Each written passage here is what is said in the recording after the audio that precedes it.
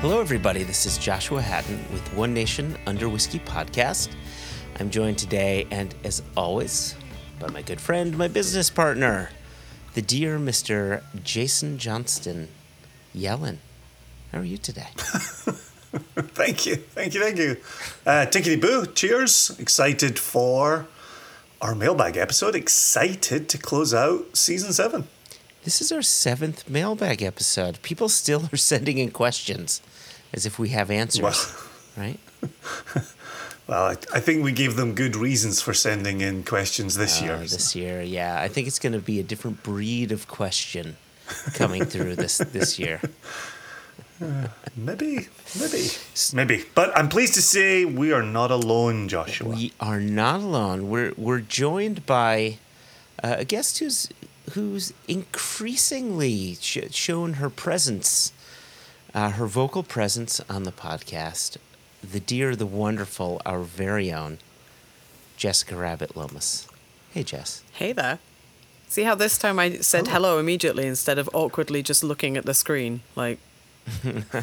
Because I've remembered this is an used audio to it around format. here. Yes, hello. You got it down. And then we've also got someone who's been a guest on the podcast before multiple times.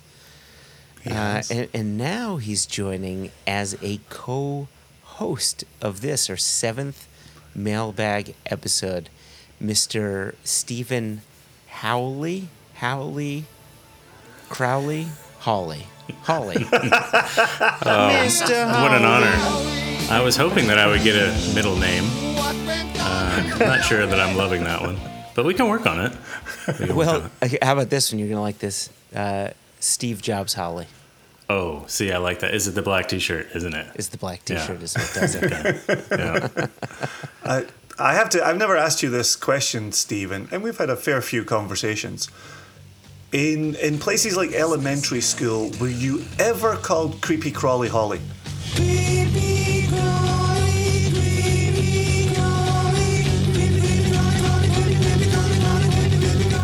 Crawly Holly, no. What happened to you in elementary school? Okay.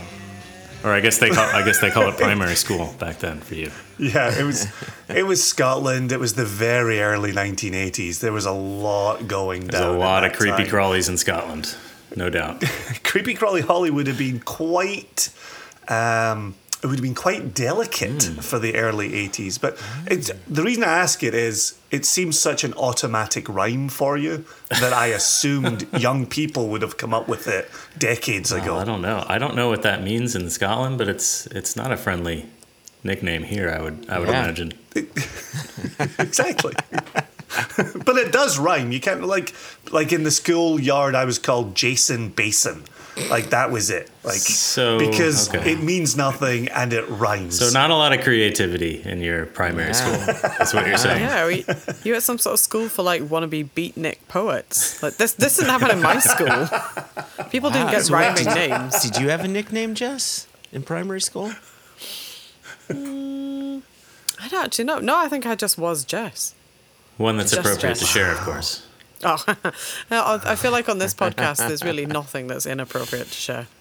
That's in the after hours bit, right? Yeah. That's true. Yeah, instead of the question, did you have a nickname? I think the question is, what did the bullies call you when you were in school? I think that cuts to the core of what we're asking. I feel like what we're cutting to the core of here is some strange things that happened to Jason in primary school, and he's grasping at straws, hoping that other people had a difficult time as well. Yeah, this is therapy, just apparently. Seeking normalcy, Steve. He went to school for philosophy just to figure out why these kids did what they did in primary school. Yeah. Please tell me I'm not alone. University of Aberdeen. Tell me I'm not alone. by my professors. Listen. All right, enough of this. Yeah. Where are we at, Joshua? Well, what are we doing this Where day? we're at is we have an absolute pile of emails to go through. And some questions are just simple, straight to the point, and some of them have a bit of preamble. Some of them have more than one question. And by them, I mean, emails that have come in. And we had some that came in our questions at onenationunderwhiskey.com, some that came in at info@singlecastnation.com. I thought I would operate the at onenationunderwhiskey.com mailbox, if you would run the Single Cast Nation one. Does that sound good to you? I have got info under control here. And actually, to that point, would you mind if I started proceedings? I was going to say, youth before beauty. So go ahead, please. Somehow I will take that. For the sake of the listener, I can't speak for you, Jess, but I don't know what these questions are. I have not done a pre-read. No, that's surprises. That's how they like it, these two. They like to just these two. throw them out there. Yeah, you got to watch them. Well, and for the record, unless I'm reading the email, I also don't know what is in the context of the email. So this is low prep work around here, but we like to be surprised. We like to take it. And the reason I wanted to start with this missive is because it comes in hot, and I thought, I'm going to try that on for size. I thought, I want to see what that feels into the like. Point. I love it. Yeah. I love it. So Steve Hawley, start holding on to your seat right now, because this is going to get real hot real fast. I'm excited. So this comes to us from Ryan Feifel, who did go west. He is in Montana. We have mentioned him before. He is Farm Power Malt. And Ryan writes, and this speaks to what I was saying earlier in this episode. He leads with, "Congrats on selling your business. Well deserved. Not sure this is airworthy, but I wonder your opinion on the name American Single Malt. One concern is that there are many Americas other than the USA, North, Central, South. Also, it isn't very catchy like Scotch. Before the term gets too far into the zeitgeist, I wonder if a rebrand isn't worthwhile. I hesitate to even write this email as I don't have any better name ideas. I've got one. I would love to hear the thoughts from the ASM Commission." And he omits the word president, but I am reinserting that term. So what say you, Mr. President? Well, Ryan, provocative question to start the podcast here. The mailbag has burst wide open.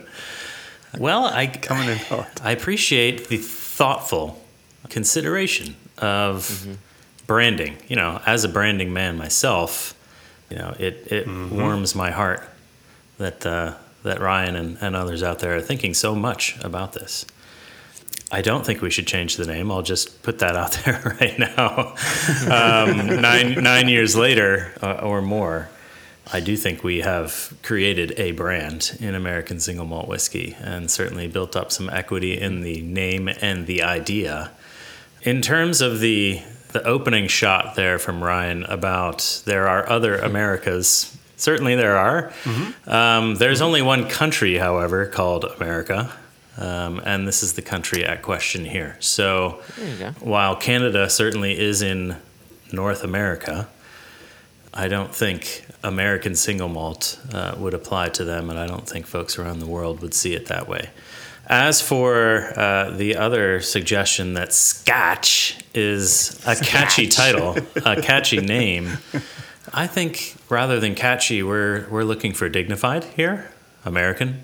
Do we want to get playful and say Merca or something like that? I don't think so. That's what I was going to say. Like, just I call know, it Merca. Joshua, did I steal your Scotch thunder there? Merca? Yeah. You did, but you know what? It's yours for the taking, Steve. Yeah. It's yours for Well, the I am the taking. president, yeah. If you could pass your notes, pass your notes to me for approval before you speak, I'd appreciate it. Yeah, I again, the highlight here is a gentleman from Montana putting great thought into this, which is a good thing. However, And a Ryan, maltster, and a maltster no less. However, Ryan, I'm going to respectfully disagree that we don't have the right name in place already.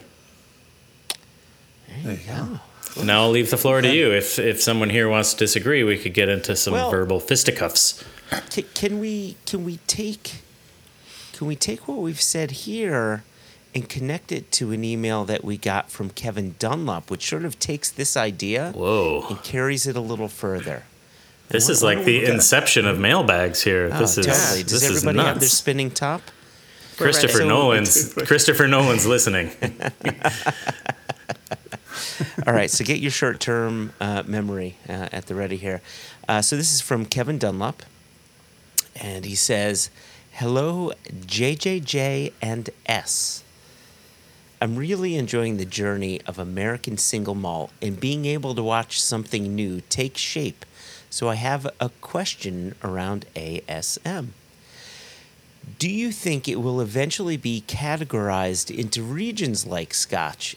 And if so, what would the regions be, and which would be your favorite?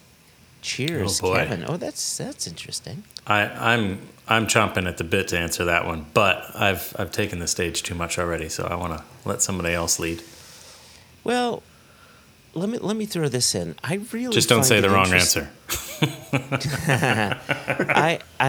There really is something to be said for the differences from single malt in, say, Texas through Balcones to VDC in Virginia to the Pacific Northwest with Westland, Westward, and Copperworks. They're three very different styles, and I don't know if it's because that is the region they're specific to or just different practices. So, like, as someone who works with these distilleries and has for a while and knows all of the players,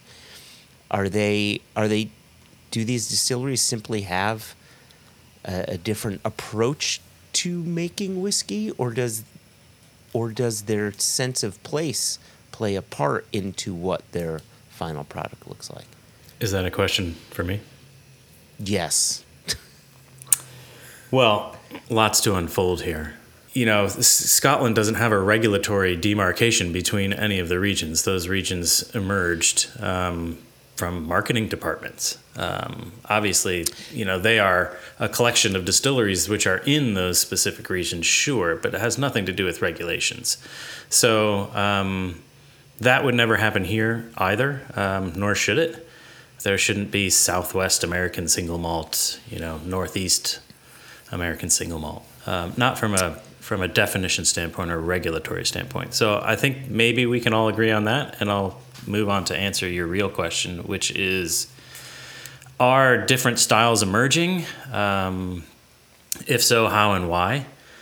I think there's a healthy debate on whether this is the case or not. I personally believe that there are naturally some regional styles emerging. I think that is because of the intent of the distilleries in those regions and some of the influences that those distilleries in certain regions are taking. The obvious ones, Pacific Northwest, right, heavily influenced by beer culture. So there's roasted malts, there's beer yeasts, et cetera, et cetera. The other obvious one is the American Southwest, where they're doing lots of different types of smoking to the malt, mesquite, for instance, at Whiskey Del Bach. So I think those things are emerging because those distilleries are interested in pursuing a sense of place in whiskey. I think that on the East Coast or the Eastern Seaboard, I would argue that generally those are more traditional in style. Whether that's because they're closer to Scotland or not, you know, is anybody's guess. But it just seems to be that that's what's happening. You mentioned Texas. I think Texas is an interesting one because they have certainly tried to lean into the idea of Texas single malt, and I think they're successful in doing that.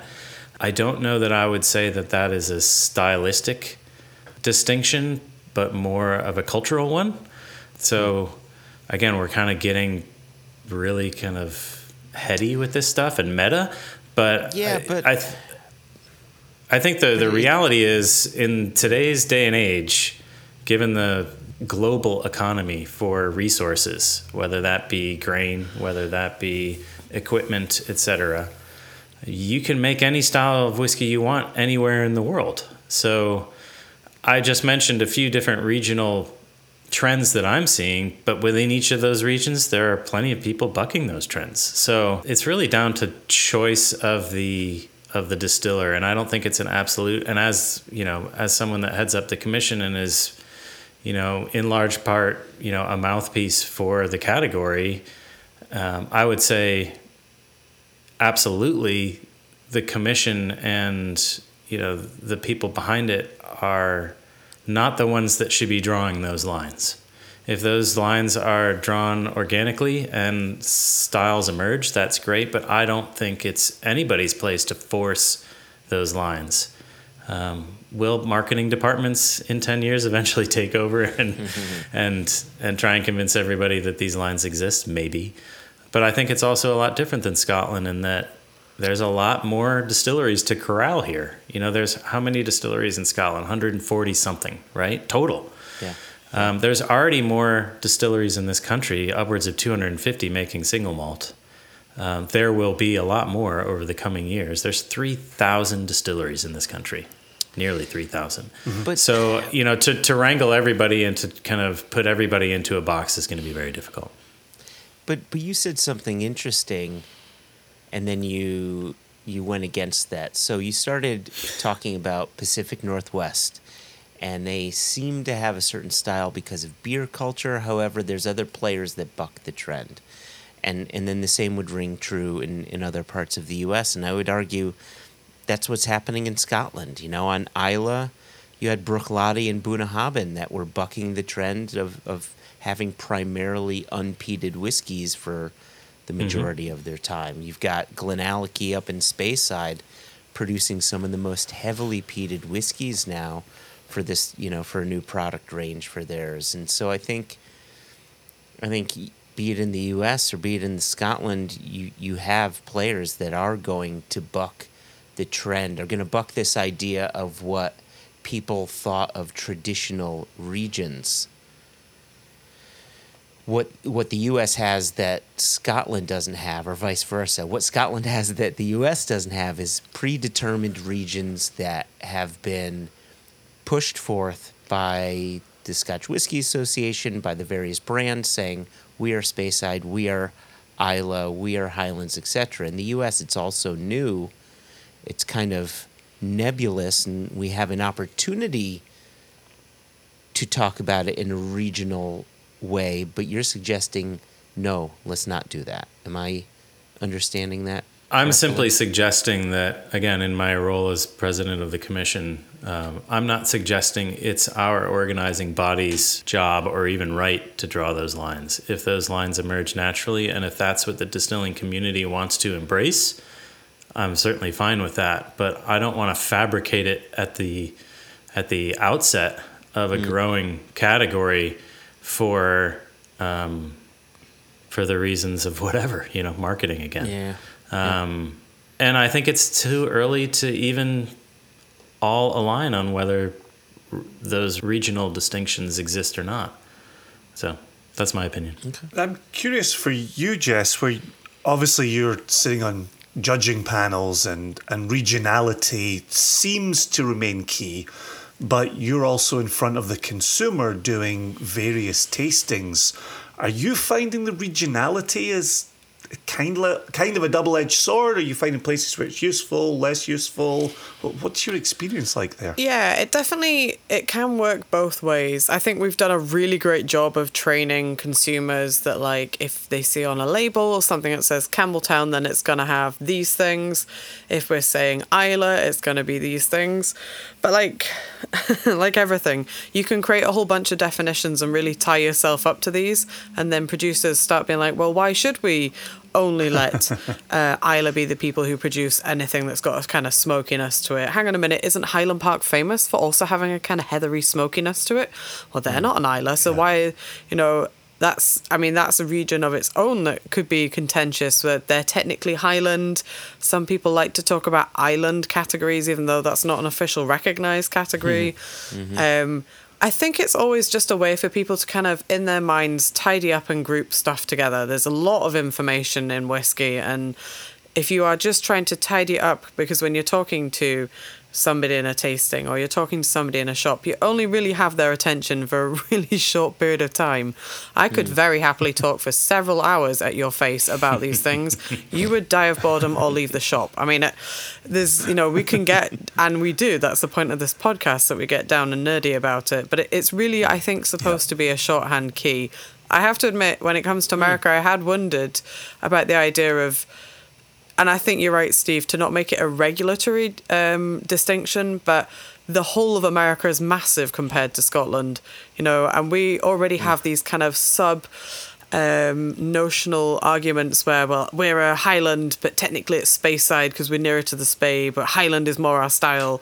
Then I think naturally those sort of conversations eventually will happen across the US when you have got such huge diversity between different states, and then like Texas is massive. I'm sure eventually when there's a whole bunch more malt distilleries in Texas, well, they're not all going to want to be out turning liquid that's like what Balcones are doing. So maybe eventually there will be an argument, and it's interesting that it's coming here. To go back to Ryan's original point about what would you name it, something different, that's really hard because it's such a huge category. I think American Single Malt does a great job of tying it together, although I am adding a separate vote for either USA Single Malt or maybe Land of the Free Single Malt. Can we have that? Very I think it creative. doesn't matter as long as it becomes... Sorry, that's really lazy.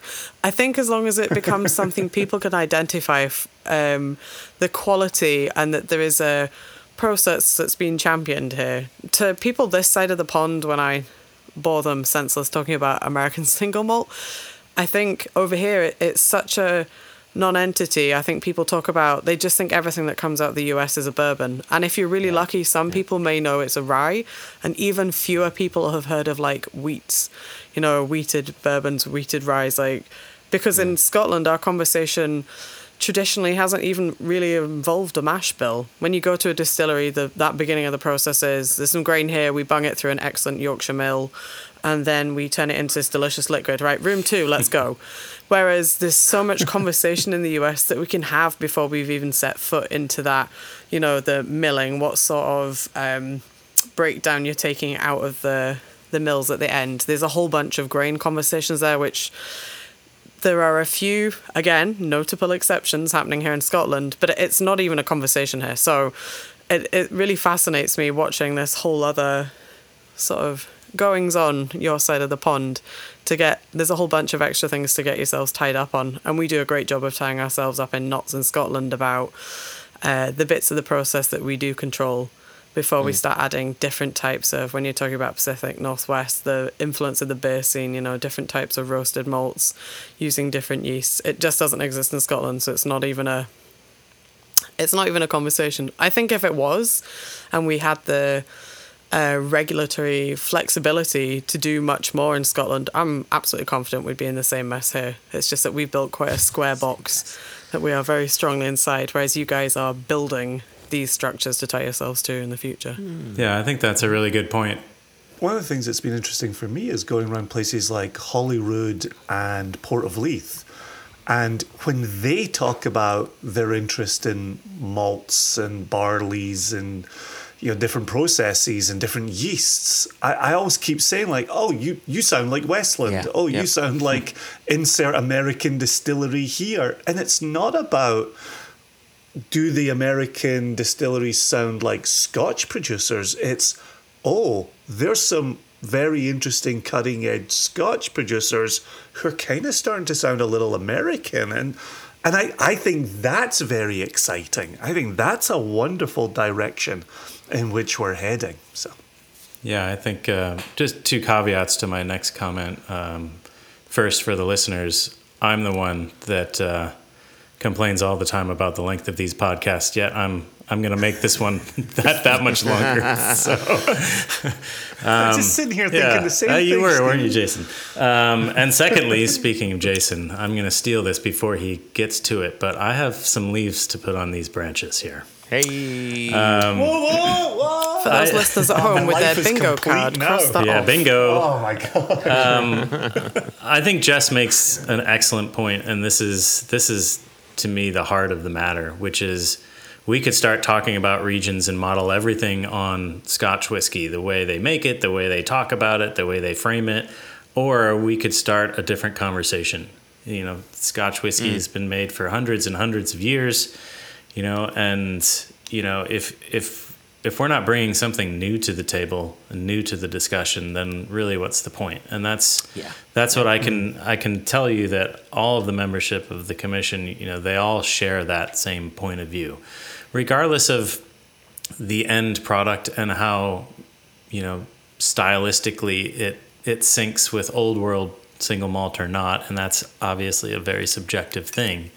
I think everybody is excited about the potential for American single malt to open new pathways and explore new ideas in single malt. And if we're just trying to, you know, replicate the same formulas, again, whether in making or talking about the whiskey, then we're doing ourselves a disservice. And I understand it's a natural human urge to try and do things that help organize the conversation. And believe me, more than anyone probably in the world, I understand how difficult it is to talk about American single malt and get people to wrap their heads around it. So I get the urge to, hey, well, let's come up with regions so it's easy to talk about. I get that. But again, Jess made the point about scale. I mean, there is, you know, just such a vast difference between Scotland and the United States. You can fit 9 Scotlands inside of Texas, to give you a sense of how big this country is comparatively. So, wow, there you go. You know, by that extrapolation, you'd have to have 60 different regions to match the Scotch whiskey regions. So, I again, just to reiterate what Jess said, I think that it's about talking to new ideas and new things rather than, you know, tenuous regional lines. Okay. Nice. Okay. I'm on board with that. Do you guys hear that sound? That sounds like an Is old... that our second question barreling in? That's the fax machine that just went off. No way. Wait a I thought I second. paged it earlier. Yeah, it's, we gotta... Okay, looks like it's done. Let me pull it off the little tray here. We got a fax from Dr. Matt Bishop. Woohoo! Let me show you this really quickly. Oh, wow, look at that. Awesome. He's the best. I love that. Fantastic. For the listener, it literally says facts at the top of it. Very impressive. So A-star on your homework project. So Matt Bishop says in his fax. So first off, he's got an address. Dr. Matt Bishop, House of Fun, Bash Street, Dirty Old Town, Scotland. That's where Dr. Matt lives. His fax number is +00 1-800-whiskey. And anyway. Oh, We're all typing that into our fax machines now to see if it works. I love the fact that he did this joke for the benefit of 3 people and got a bonus 4th when Steve joined this episode. Wow, that's attention to detail. Says, telegram message incoming. Stop. Please answer the following question. Stop. In 2024, there will be 6 Scottish whiskey distilleries reaching the age of 200 years as they were founded in 1824. Macallan, Glenlivet, Miltonduff, Cardew, Balmenach, and Fettercairn. Stop. Wow. To help celebrate the bicentennial birthday, you can pick a cask from just one of the 6 distilleries to bottle for a single cask nation. Stop. Which distillery would you choose and why? Stop. Signed, Dr. Matt. And it says confidential. But I don't think our answers are confidential, so. Yeah, I think we just blew the confidential part. So here we go. So we have 6 distilleries turning 200 this year. Macallan, Glenlivet, Miltonduff, Cardew, Balmenach, and Fettercairn. We each get to choose a cask to bottle for single cask nation. What distillery and why? And because we're gentlemen, we have to say ladies first. Ladies first. What say you, Jess? First of all, I really appreciate that their address on this personalised fax / telegram has a whole bunch of in-jokes that I think may have flown over some of your heads. The one that I appreciate the most is that it's got Bash Street on it, which is a reference from the Beano, which the Bash Street kids out the Beano. Look at me. I'm older than I look. Okay. Well, I feel As is like the Beano. Yeah. I feel like the good doctor has thrown in some good old-fashioned red herrings in this list, because the obvious answer is we should obviously bottle Macallan. But I feel like actually if I gave you the answer I really want to bottle, it would be a feta cairn. I really liked some of the stuff they've been putting out Wow. recently. Yeah, I said it. Dangerously close to that other place that we don't talk about. Are these but things on? I Yeah. just want to make sure that we have the universal translator, and I'm afraid that it may have come through and you said Feder Karen. Can just Yeah, I did. Can we just bleep her use of the F word in post? just beep right over the top of that. No, you heard me. You said this is a controversial episode, so here we are. I've really liked a few of their releases recently. I've been in a couple of tastings where there's been feta cairns thrown around with abandon. I really like their 16, and they do like a kind of occasional release that I want to call it Warehouse 1. It's definitely a warehouse and then a number. My brain is not working too well today, but has also been really delicious. So I think it's a good example of a brand that just needed a bit of love, a bit less caramel, and some packaging that's not nonsense. I think it's really good. It's great liquid. So I would willingly put that in our very snazzy, lovely new single castination bottles. You heard it here first. okay. Well, I love that your most complimentary sentences are followed by just like ultimate takedown sentences. So their bottle is no longer 3 foot tall? It's no longer 3 foot tall. It doesn't come in a box that is ideal for burying hamsters in. That's genuinely what the sales rep told me when they came out with.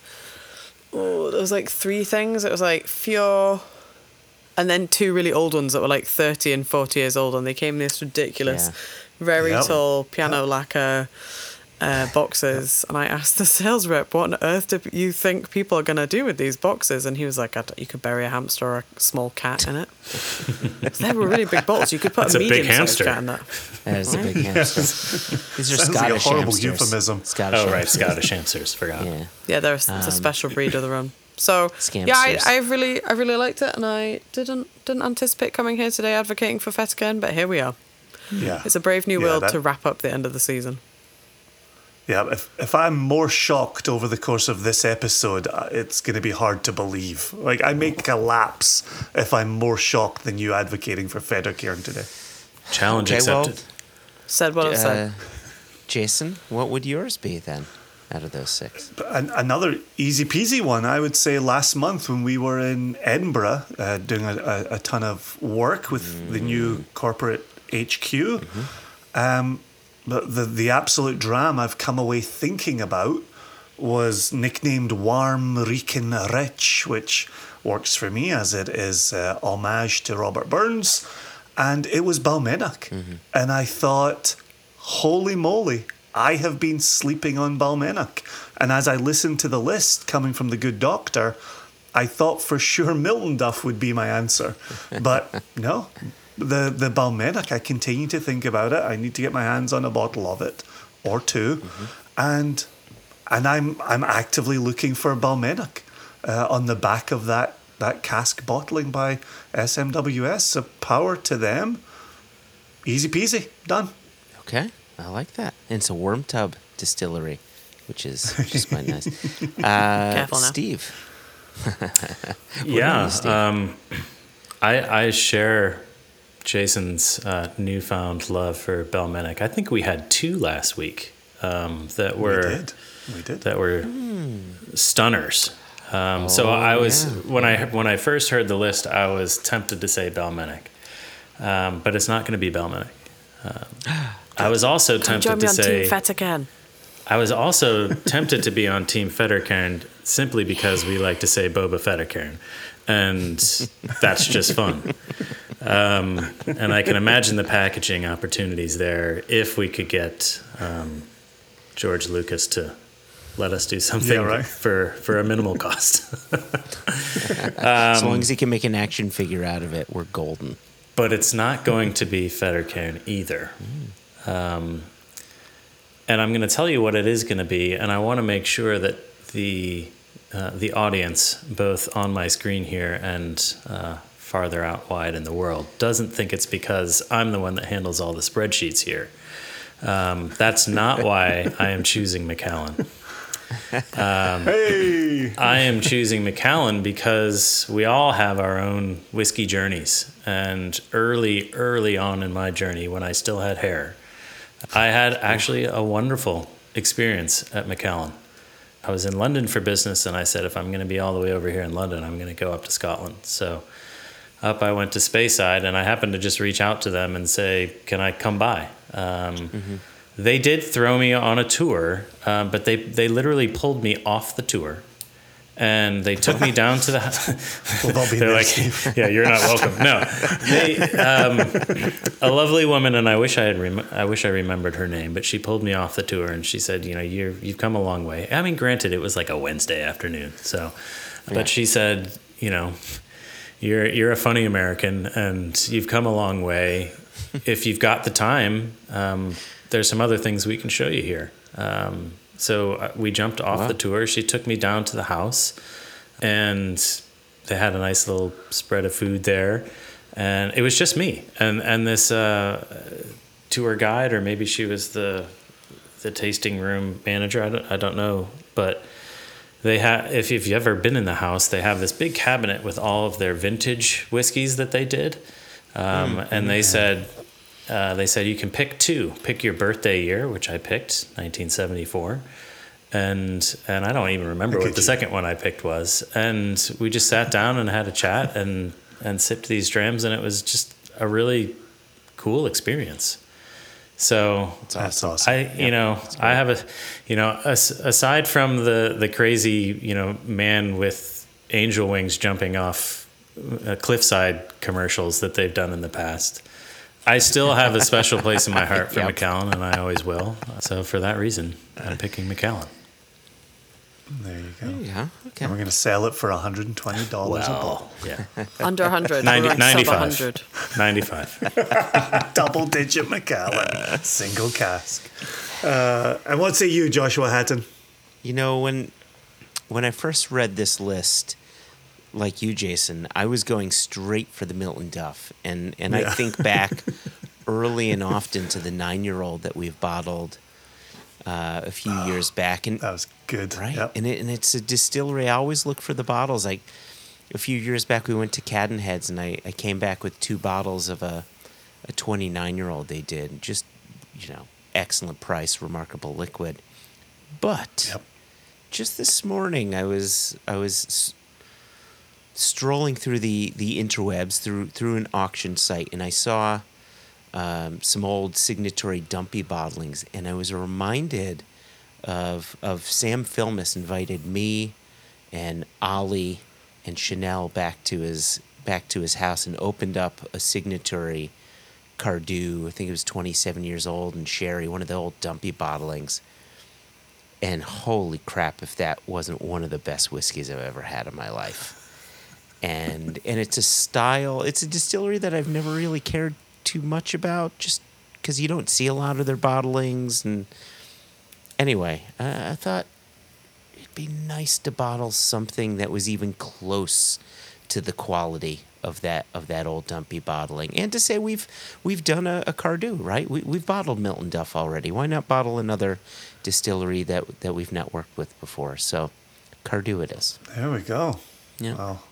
Well, now we know Jess is going to be desperate for us to do Boba Fett cairn. So.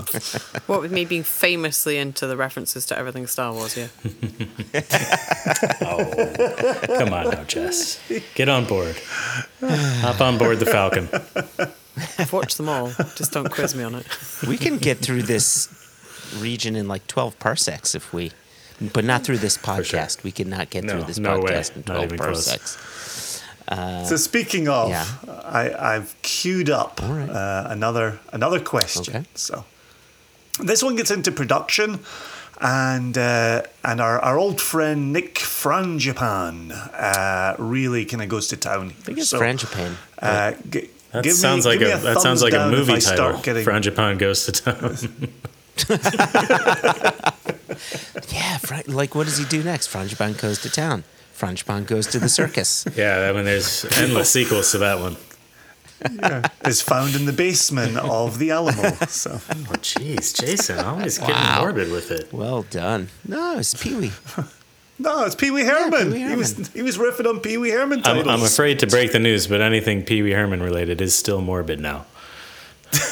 Oh, yeah, he's You make one mistake. he's dead. Can't we? Come on. I know, right? Let's remember the good, Steve.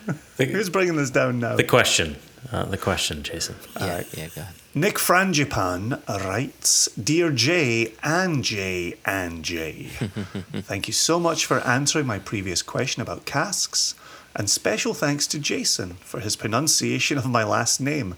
And I can only cross my fingers that I'm doing it the same way. It's frangipane. It's frangipane. You've been frangipania or something. I don't know what you've been doing. I like Frangipan. He imbued, oh gosh, it's still on about me. He imbued it with a certain regality in his rich Scottish accent. Oof. Oh gosh, need a little. Need a 5 moment for minute time out yourself, here. there, yeah. I know. Now that we've covered casks, and I'm not going to say what I covered, I'd like to know a little more about the minutiae of how stills work. We always hear a lot about still shape, but very little about the speed at which they run.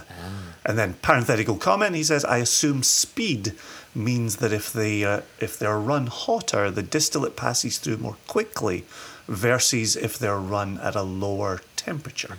And that is my understanding. He says, I've been reading Jim McEwen's biography, a beautiful book and well worth the $70 to get a copy in the US. And he talks about how with Port Charlotte and Octomore Spirit, he ran the stills as slowly as possible to get a spirit that he implies is more delicate and fruity. He gets a bit poetic rather than giving specific flavour notes. He also indicates that both of these whiskies have a more gentle smokiness than the ppm numbers would imply, the phenolic parts per million, of course, which confirms something that whiskey fans have often discussed about Bruichladdich peated spirit. He even said that you don't notice smoke at first on the Octomore distillate. It really comes in on the finish. On the other hand, and this is where Jess pricks up her ears, on the other hand, I've heard that Lagavulin fills their stills high and runs them very fast. Is this why their 35 ppm punches above its weight? And then he goes on to say, I know the stills are also short and sort of Hershey kiss shaped, which could also have this effect. I read, he continues, that Kilchoman's distillation takes about 3.5 hours, which is much shorter than the 6 hours that I've read is average. Is that perhaps why their distillate is so smoky? I recently tried a Kilchoman Sauternes finished single cask side by side with an Octomore 12.2, which is Sauternes, and the Kilchoman was smokier to my palate. And then he closes with a couple of questions here. I'm also curious about direct fire stills. Do they run hotter and faster? Or are they more like the slow burn of a charcoal grill?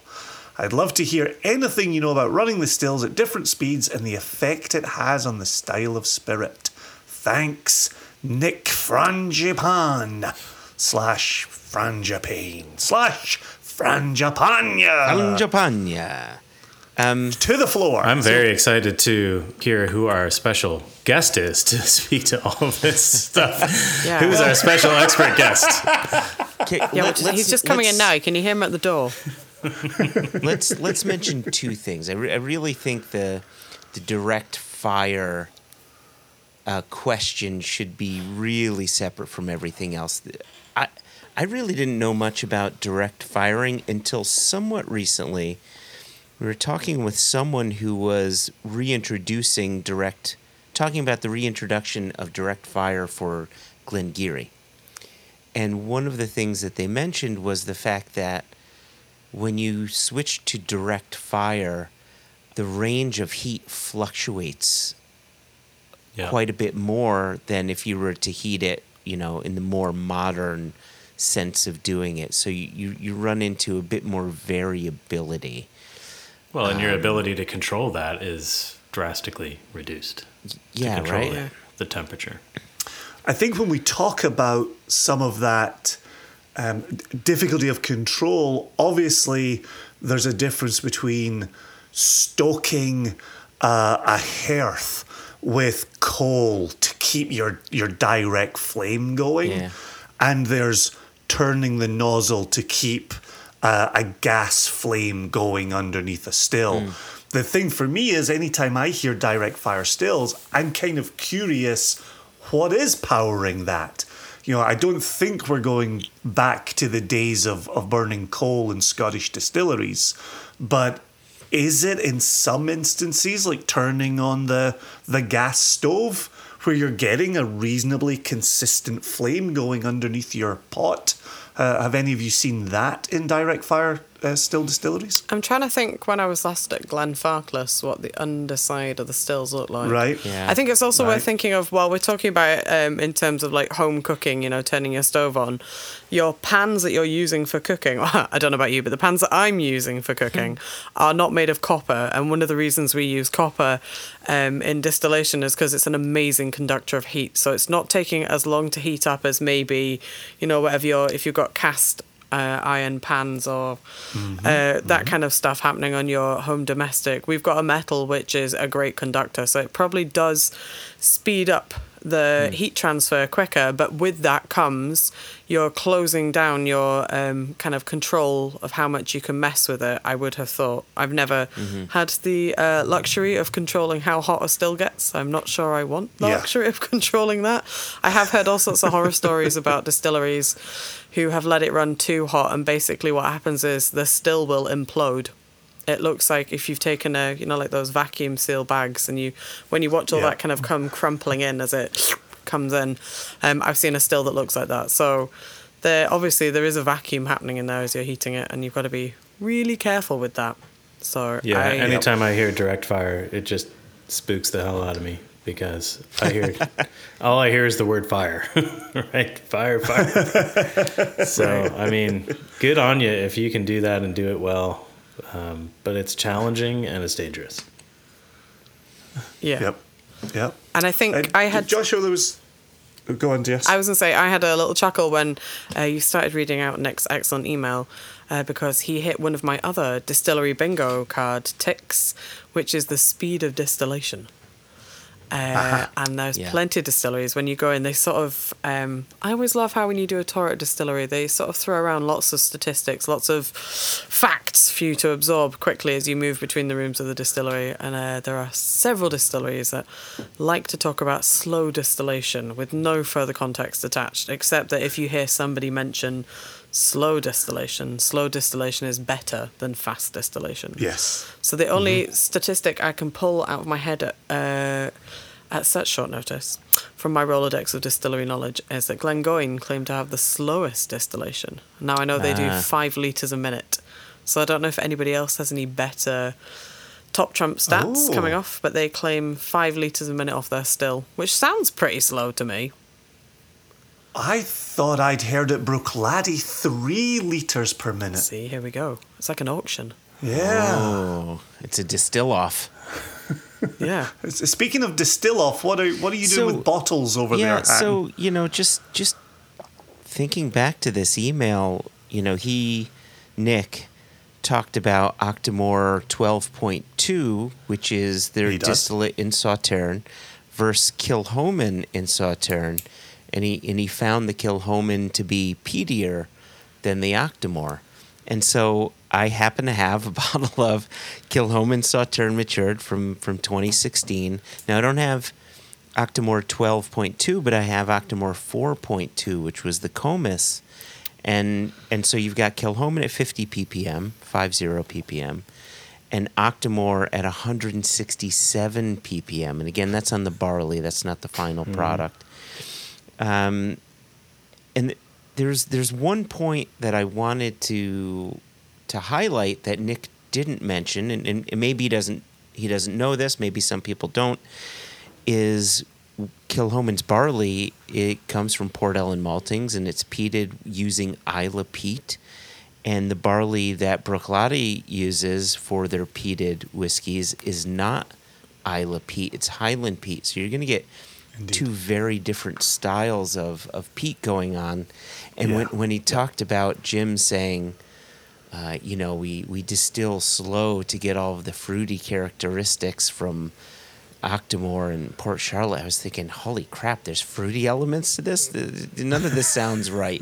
And so I poured the 4.2, which I have in my left hand, and I poured the Kilchoman Sauterne from 2016 in my right. And I can say with full confidence, the Octomore is so much softer and fruitier and prettier than the Kilchoman. By comparison, within this context, that Kilchoman is knocking you over the head with peat. It absolutely is. And and absolutely speaks to Nick's point. That's excellent. But I don't know if that is a result of two different kinds of peat. If it's a result of the distillation speed, which I thought Kilchoman talked about them being slower. Now, keep in mind their stills are very, very small. So, how slow can you go in the end compared to a distillery that has larger stills? But I know Kilchoman takes higher cuts as well. They basically wait 5 minutes after the heads runs out, or the foreshots, until they start collecting the hearts. So, in theory, they should have a lighter, fruitier spirit coming through. But in this comparison, the Octomore is definitely lighter and fruitier than the Kilchoman. Yeah. Is there an age difference? Kilchoman also has that reflux ball. Yeah, no. So the 4.2 is 5 years old, and the Sauterne that's a very good question, by the way. 3. Distilled in 2011, bottled in 2016. So they're both 5 years of age. Yeah. Because you do lose phenols over time as you're maturing. But that's not the case here. They're both the same age. Yeah. Yeah. So it really is. Like when you smell the Kilchoman and then go to the Octomore, you wonder, where is that peat? There's a delicate earthiness, a mushroominess, but the peat is almost non-existent by comparison. It's funny. I have wondered for a long time, especially when the early days of the peat wars were between Ardbeg and Bruichladdich. And Bruichladdich were increasingly coming out with, higher and more mind-blowing numbers attached to their ppms. That's the phenols, parts per million. And I wonder at what point it is that most average consumers who maybe don't have a highly trained palate stop detecting peat. I mean, you've said there 167 versus Kilchoman's 50. It's either 55 or 35. From the Port Ellen maltings, I should say. At what point does your tongue just go, yeah, there's shitloads of it there. Good luck. 167, 300. Is it possible to have 500 ppm?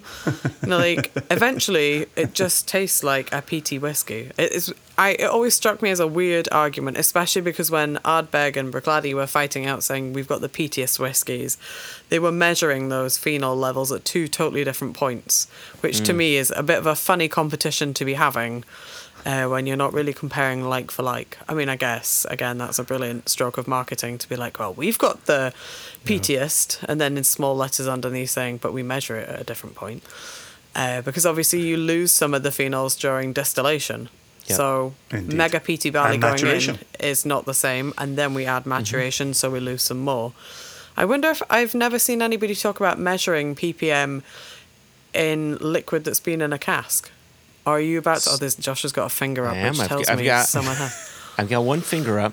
So I can think of two distilleries. You had Glenmurray when they released their 2-year-old spirit, and they listed the barley was 40 ppm, and the spirit itself was 14 ppm, or 18 ppm, I should say.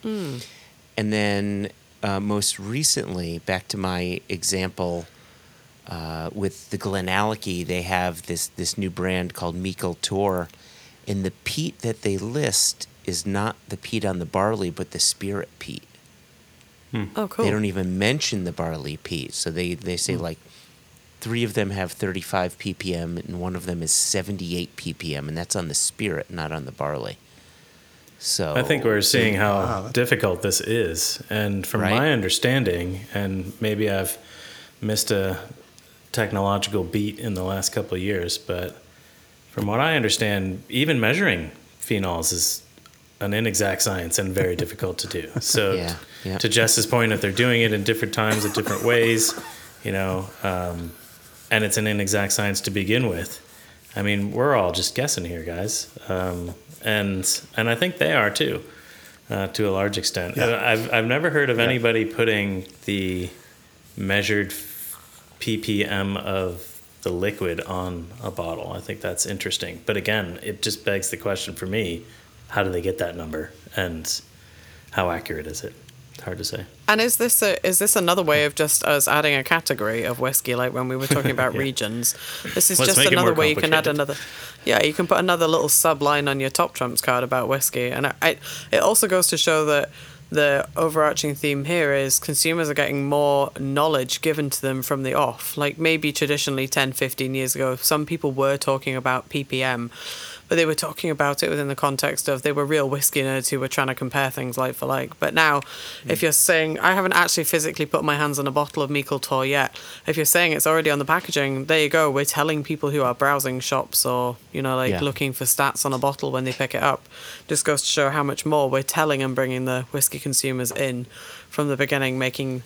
Do they need to know all these things? Is knowledge better? But making them feel like they are more informed as to what they're drinking. I think it's very interesting.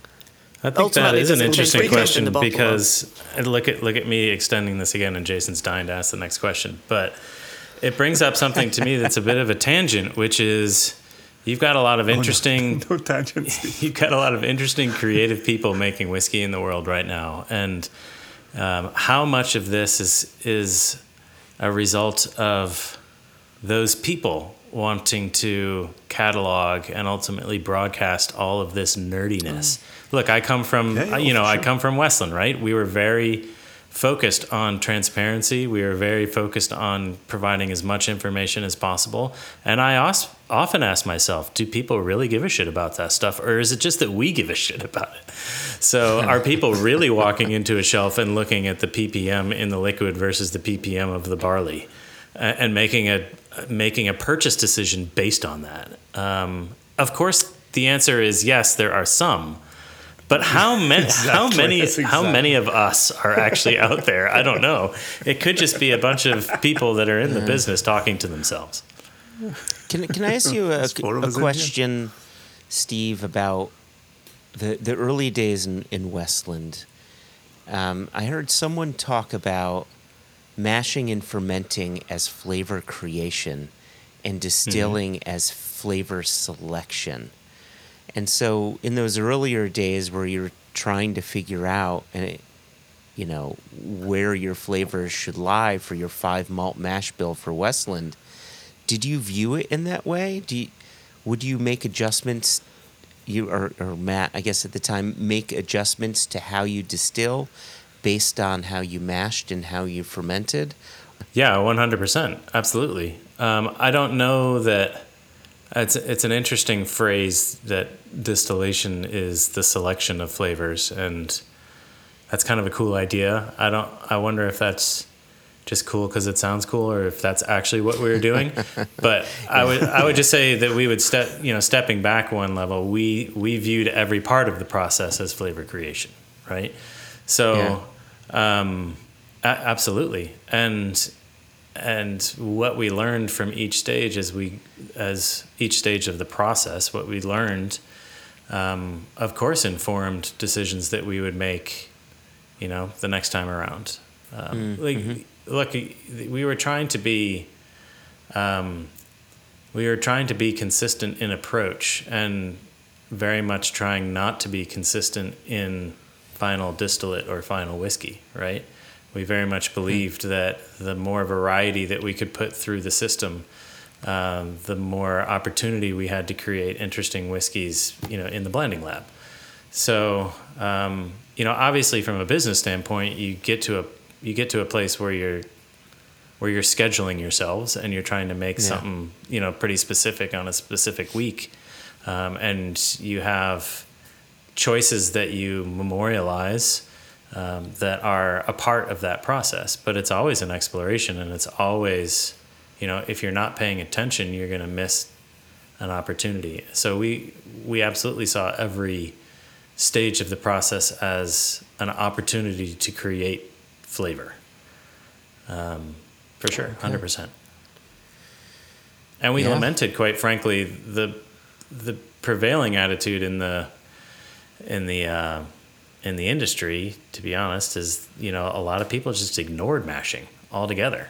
It was not really given much thought, and certainly if it was given any thought, it wasn't talked about after that.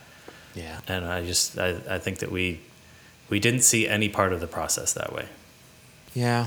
The other part, just really quickly, sorry, the other part that wasn't mentioned here is not just how you distill, but where you're taking your cuts, right? Mm-hmm. Depending on where you take your cuts is going to indicate, are you going to have a heavier spirit or a lighter spirit, right, etc. And on top of that, what your condensers are doing, right? Or you can adjust your condensers to affect that liquid as well. So it's and there's a climate aspect to that, right? Because your system is going to work differently different parts of the year. But again, going back to trying to create, a palette of flavors from which to paint from, right? Even when we were making the same thing, right? Same mash bill, same, let's say, even wood program that mash bill was going into. There were often times when there was a collective choice to say, hey, let's go deeper into the tails for a couple days, right? Because we need that aspect in the warehouse. And this kind of gets back to the question at hand about phenols, is that's where some of those phenols are, right? So you can make that conscious choice. If you want something, heavier, meatier, peatier, right? You can say, all right, let's go 15 minutes longer than your nose tells you should, because that's what our warehouse needs. So even within making, a lot of distilleries just make the same thing. Same mash bills, they're going after the same thing day in, day out. Let's try and make as much of this as possible. Let's try and be as consistent as possible. That's one approach. Another approach is let's create variety, right? That's kind of a Japanese approach, right? Yeah. Let's create variety so that we have the ability to even make something consistent because we have the different things to pull from. So maybe that's what's happening in this Brooklotti / Octomore Kilhoman example, is maybe Kilhoman's going deeper into the tails. They're not, though. They're not. They Interesting. Select a very small, high and tight hearts cut. I think it's a comparative thing. It's a contextual thing. It could be differences in the Sauterne casks as well. That could be, there could be sulfur in some of those Sauterne casks that kind of increase your perception of those phenols. So there could be a number of factors, I think. Yeah, just on that very point, I wanted to maybe make a point of clarification here just before we close out Nick's question and go to another. But he says, I read that Kilhoman's distillation takes about 3.5 hours, which is much shorter than the 6 hours that I've read as average. Yeah. That 3.5 to me sounds like the spirit run. It doesn't sound like the complete distillation. I was wondering about that. That is really short. I mean, It's real short. I don't know how you would run something through a system like that quickly. Yeah. So that 3.5 number, though, doesn't sound right to any of us, right? No. It sounds like there's need some further research there, Nick, to see what the 3.5 pertains to. I know you will email us once you return to that, so we look forward to hearing back from you. And thanks for your question. Yeah, Next, Joshua. Do you want the short and sweet one or one that has a little more depth? Short and sweet? Okay. This one is from Mike from Travel Bar. Oh, good lad. Hey, Mike. And Mike says, I want to know when Steve is going to take you all fly fishing, and will it be filmed? Oh my God, I literally tried to take these boys fly fishing last week. The look of horror and shock on their face at the idea of standing in a river for 6 hours was was comical. Yeah, Mike, and, I've tried. and what did you catch? How successful was that, Steve? wow. Get a real good haul on that really I should cold, have windy day that you were out there? I should have had 5 coolers with me, you know? It was so successful. Wow, we've learned something about you this day, Steve. I will say this, Mike. I'm glad that these guys didn't come with me last weekend because it was brutal out there. It was quite cold. The fishing was not great. The wind was, 40 miles an hour. So probably not the best time to get them hooked, if you will. Hey! But sorry, Jess is looking at me with disdain, shaking her head. Mike, I'll probably try one more time. Maybe when they're out west here and it's a nice sunny day and there's a good river we can get to. But if they say no again, I'm giving up. It's not worth the mental energy to try and get these guys on a river. Quick, you two vegetarians, come with me and let's go fishing. It's catch and release, Joshua. You don't kill anything. It's barbless. I did have a chat with Joshua about the barbs, and I said I never fish with barbs on the hook. And Joshua said, that changes my mind considerably. Maybe I'll do it. It actually...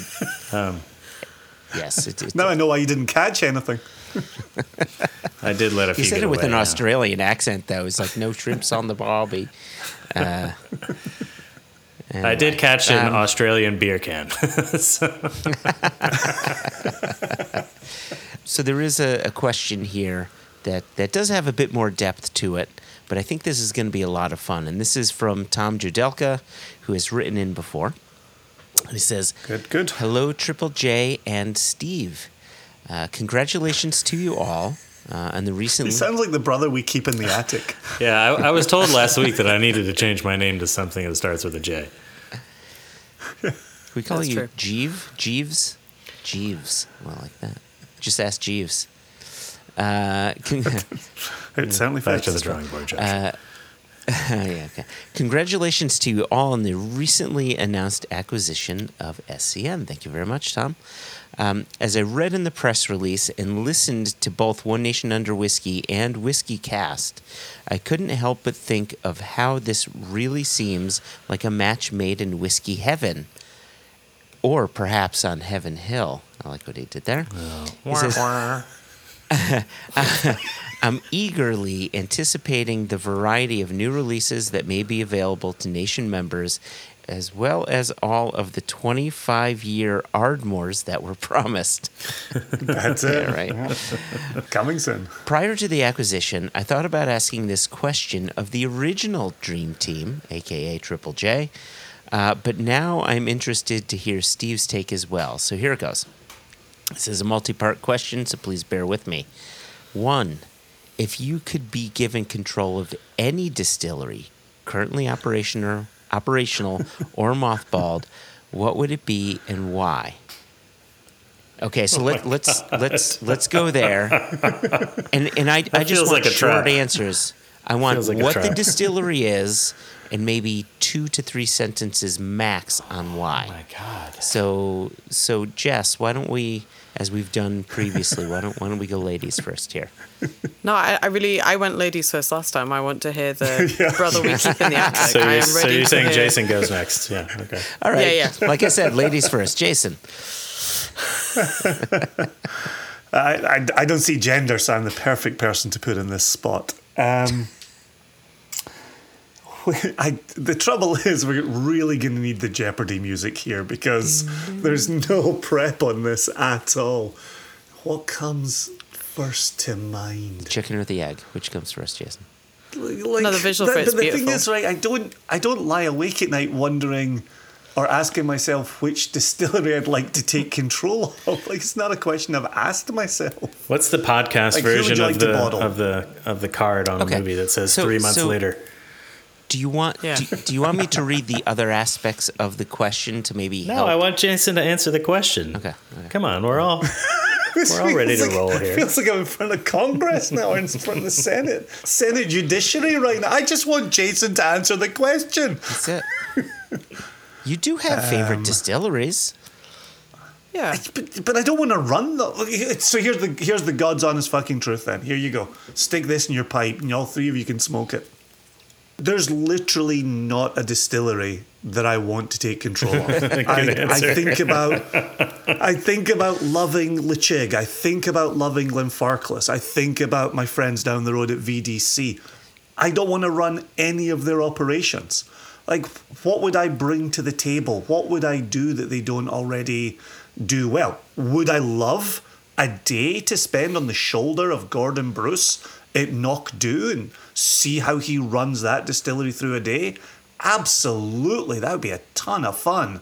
But me take over the reins is a bad idea. Okay, so you've answered question number one without understanding his follow-up. And I think his follow-up may or may not in my own change your defense, there was no context presented. Exactly, so and I I'm not wanted sure to I didn't understand I wanted anything. to present context, but Right. in a section in which I've edited out, Steve said, "Don't give this fucking guy any context. Just have him answer the question." So, Right. once given, So you knew there was context, but you only read the first part. we're having fun, Jason. So, once given Yeah, we're having control, fun. once given control of said distillery, would you choose to keep things as is, or would you choose to change something, e.g., wood policy, mash bill, fermentation times, etc.? If you are choosing to take control of a mothballed distillery, would you choose to make the whiskey the way it was made before it closed, or would you go into a different direction? I'm assuming you would not choose to literally keep it as is, meaning closed. And then finally said, what would your signature closed. expression? No, I think he would To want to the keep new it closed. He's distillery. clearly lazy. He said he could manage one day of hard work, is what he said, basically. So, Yes, So maybe he Jason's would keep it volunteering to closed. let you into Dallas Do and then close it right back down again. just keep it a visitor center. I would like to undo all the hard work they've done at Port Ellen and return it to being Yeah. mothballed. Yeah. So does that follow up? You know, now that you have freedom to do things, or you're like, let the experts do what the experts do. My worry there is, if you wanted to start talking about changing wood policy or even the conversation we've had previously about mash bills or grains or what have you, it would be to suggest that they Distillery X, were not doing distillery running in a way that I see fit. So you'd almost by default be picking somebody you don't like. I think one that did kind of wander through my mind would be someone like Glenfiddich. One of the things we always say about Glenfiddich is when you taste their single cask samples, you go, holy shit, this distillery produces amazing liquid. But what do we think of? We all think of Glenfiddich 12. So that part would be interesting to see what else is behind the scenes. But even there, I wouldn't deem to change a thing. Okay, Jess looks like she has something she's got to get off her chest. It sounds like I need to take charge of Glenfiddich and keep it exactly the same to protect it from people like Jason coming in and meddling with the way it all runs. It's famous for a reason. Yeah, I think immediately I'd be like picking on a distillery who I think I don't necessarily enjoy their output and making it something that I do like. But then, like you say, what is the point in that? Why not just... If it's something that I don't particularly enjoy, there are several things. Largely, I think the three of us, I haven't checked out Steve's palate against mine, but largely I think we agree on most whiskies. But you two definitely have a couple of little funny ones that I do not agree on you with. And then when we have bottlings, they are more notable exceptions rather than distillery style. And it's just because it's a style I don't particularly think works on my palate. It doesn't even necessarily mean that it's one that I think is a bad distillery. It just doesn't work for me. So, yeah, I think maybe I also don't like Jason, to back him up after we hung him out to dry there. I wouldn't necessarily want to assume that a distillery that I love the outturn from, I would be equipped or in a better place to come in and tell these guys, listen up, lads, this is what you need to do, because I know better. Because I'm not claiming to know better than generations of heritage in the industry, just because I like, you know, a particular style and maybe a maturation pattern or whatever they're going through? It's a good question, though, because everybody has, and I'm sure the listeners who are playing along at home will have an immediate answer as to who they're like, well, I would really like to take over Kilhoman, or I would absolutely whip Bowmore up into a storm, or I'd, you know, change everything about Auchentoshan to make it more how I want it to be.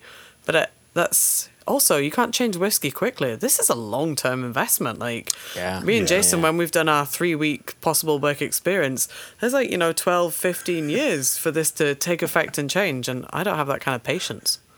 If I want to see change, it needs to be now. And that's not how our industry works, sadly.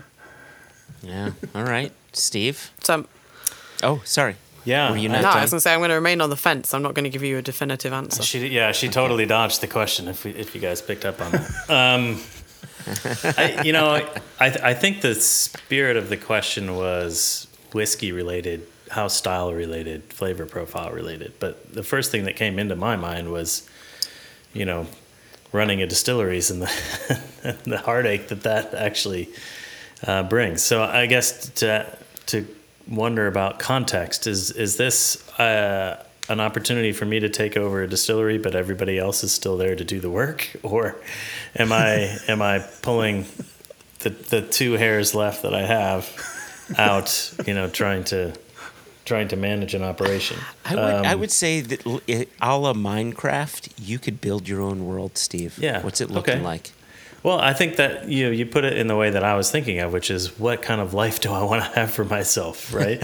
So I think about, you know, wonderful, you know, exotic places like a distillery in Australia and how fun that would be. But in all transparency, I've never been to Australia, so maybe I'd hate it. But I don't think so. I think it looks real nice. But I think it probably behooves me to consider American distilleries, since you guys are all talking about Scotch whiskey distilleries, and America needs its time in the sun as well, which you don't have any of over there. I wondered if you were going to make this move, Steve. So then I think didn't even about... have time to consider that. Okay. Well, Like, I never considered maybe my new favourite distilleries in Tasmania. Oh my mind is now melting that I could take over anywhere. Anywhere. You know, and I think of things like... Jason, you mentioned Virginia Distillery Company. You know, the idea of sitting in a nice white wooden rocking chair on the porch of that place most of my days, pretty damn appealing. And they make good whiskey. They're in, you know, the most interesting category of whiskey that exists right now.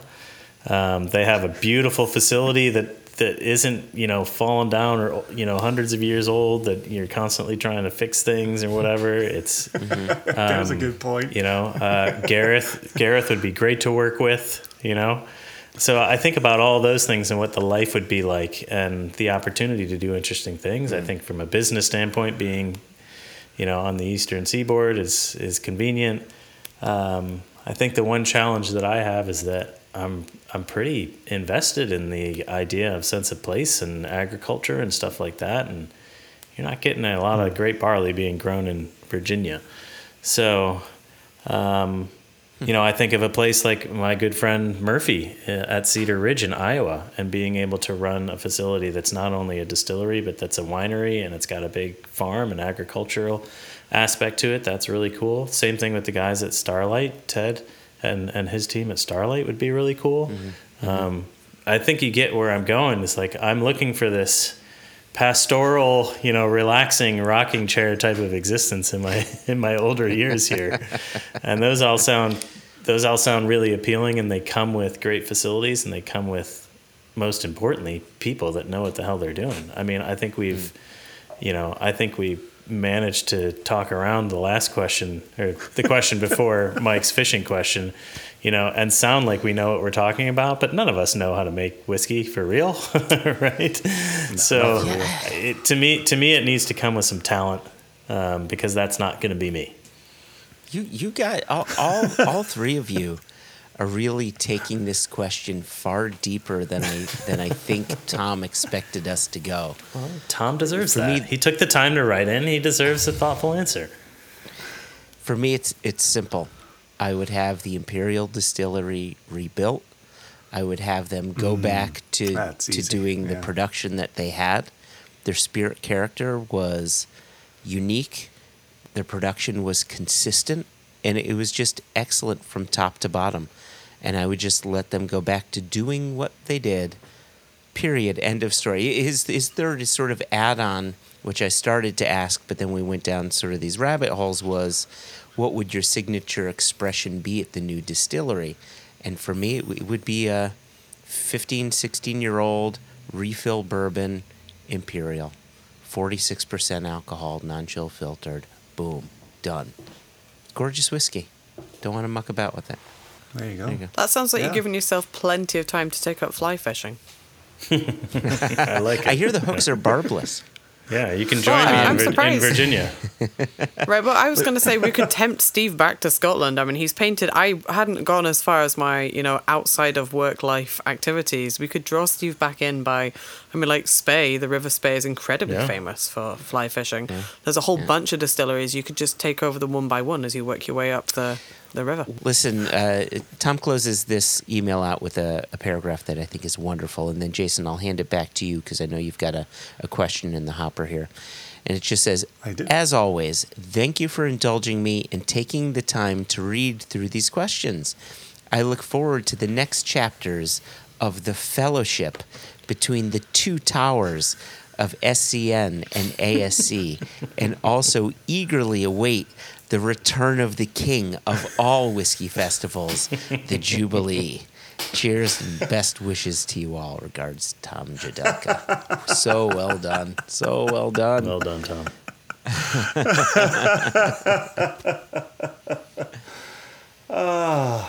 There we go. Here we go. That entire email was there and back again.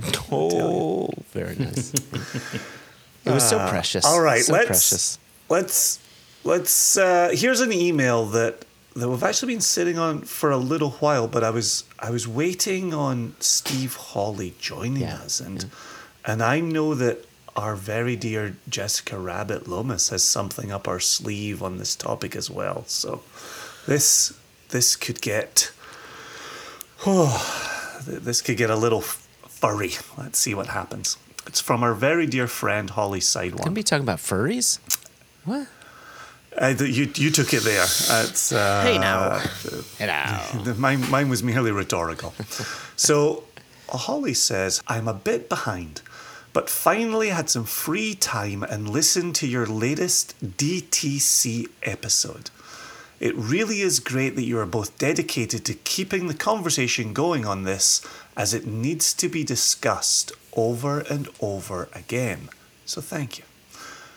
I just wanted to make a note after hearing you mention a few times that I did not want DTC for brands/producers. I may not have conveyed my feelings correctly, but I am extremely pro DTC for everyone. Suppliers, distilleries, brands, and retailers. I want everything to open up and shake out how it needs to. I believe it was more Bikram and Anthony that were concerned about it, with them carrying more mainstream brands.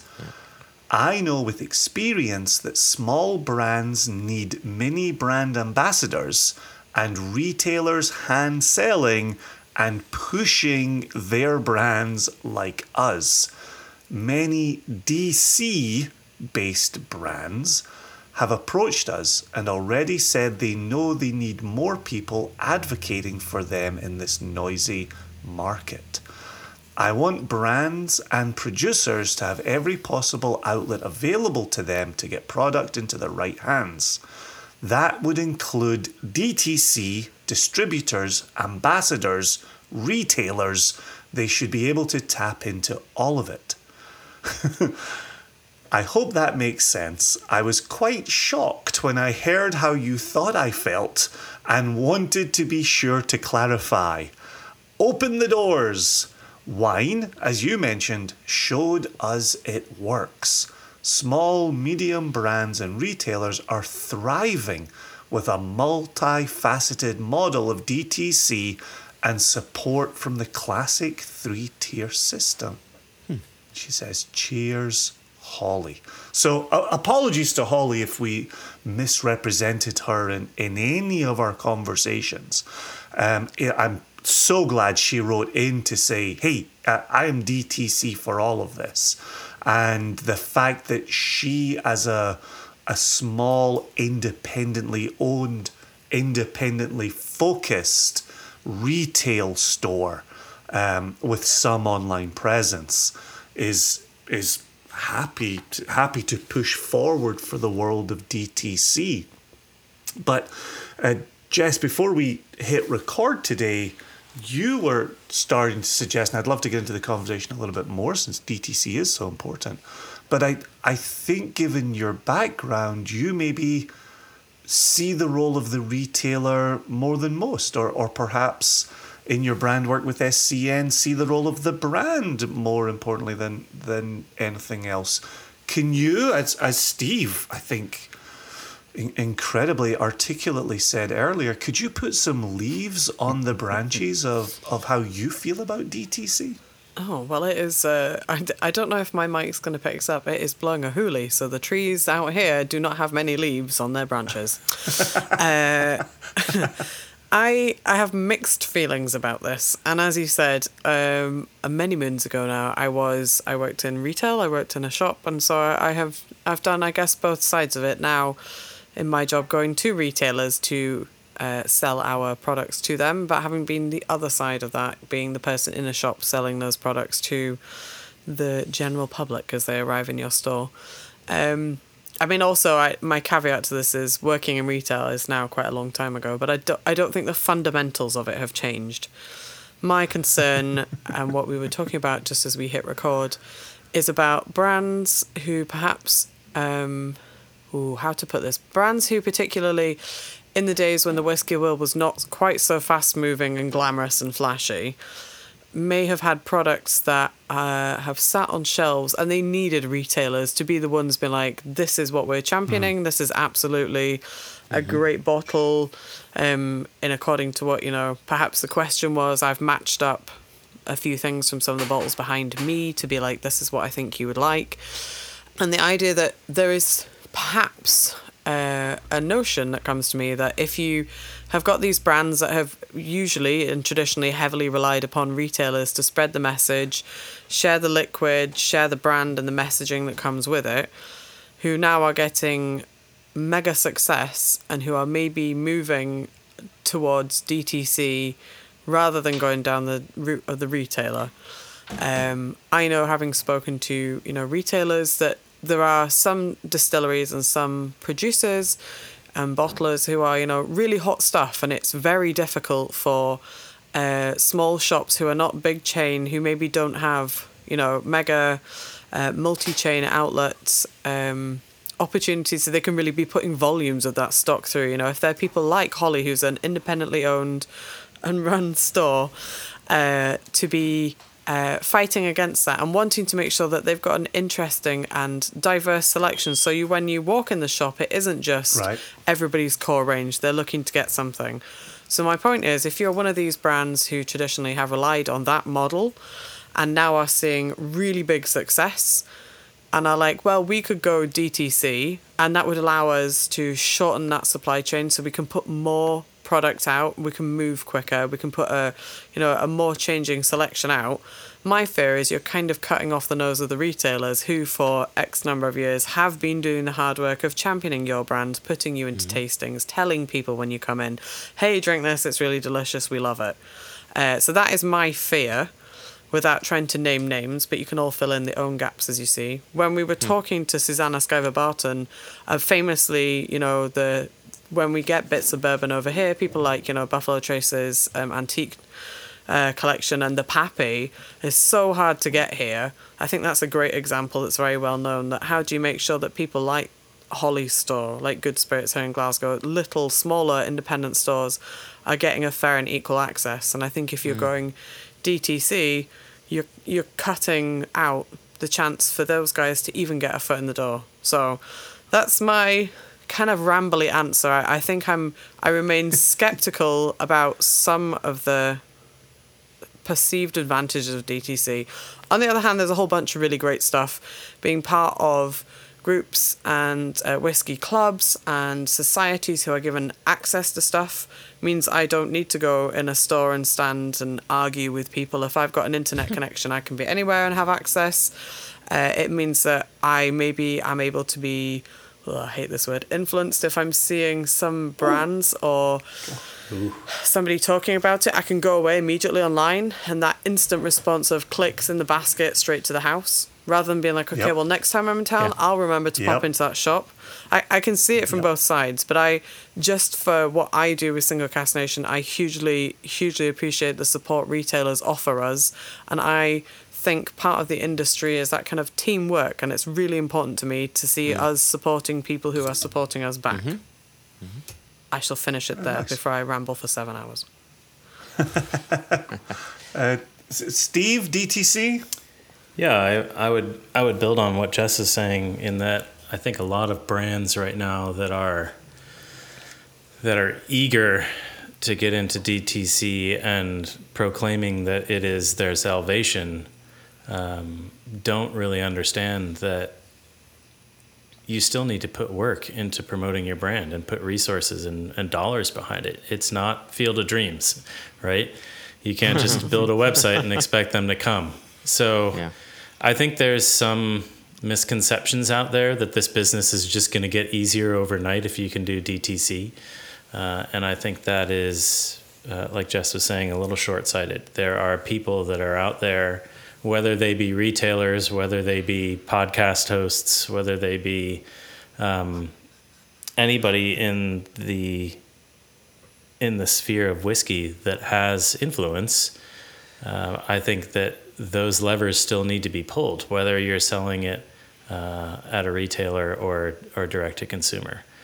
Now, with that said, I think you guys all know where I stand on this. I think, and this is very much a U.S.-centric point of view, because the U.S. is the biggest mess of them all. And we are working in a very antiquated system that was built, post-prohibition, which was 100 years ago almost now, guys. So, the world has changed. Consumers have changed. Consumer expectations have changed. And I think that we need to meet the moment as an industry and change the way we do things. I know that there's rhetoric on both sides that can muddy the perception amongst consumers who, quite frankly, are not keeping up with the conversation the way we all are. But I think there are some people that